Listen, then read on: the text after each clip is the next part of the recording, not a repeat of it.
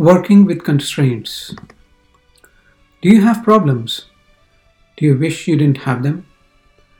Did you want a life without drama? In life, we always want the easy way out. We want to be in our comfort zone and achieve everything without making a lot of effort.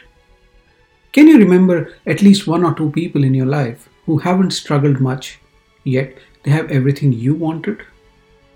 Can you also remember at least two to three people who have been struggling for their success in their lives?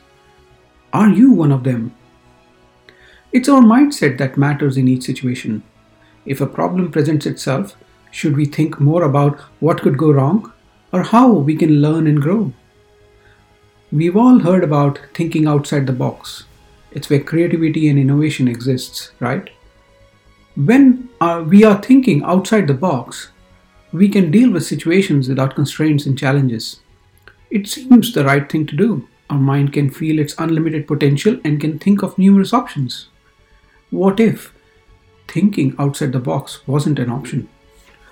What if you had to live inside the box and work through the challenges and problems?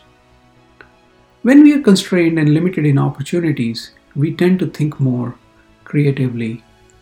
We try harder and possibly fail faster. That doesn't necessarily make us a failure. We only learn and grow more. What can you do? Practice gratitude. Be thankful for your problems. They are there to help you learn and grow. Practice working with constraints as it will help you learn more about yourself.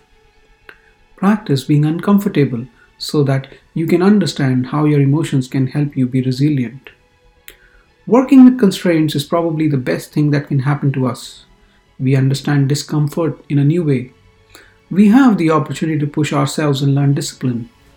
This situation, we should conserve our energies and prioritize our actions and get quick feedback from results.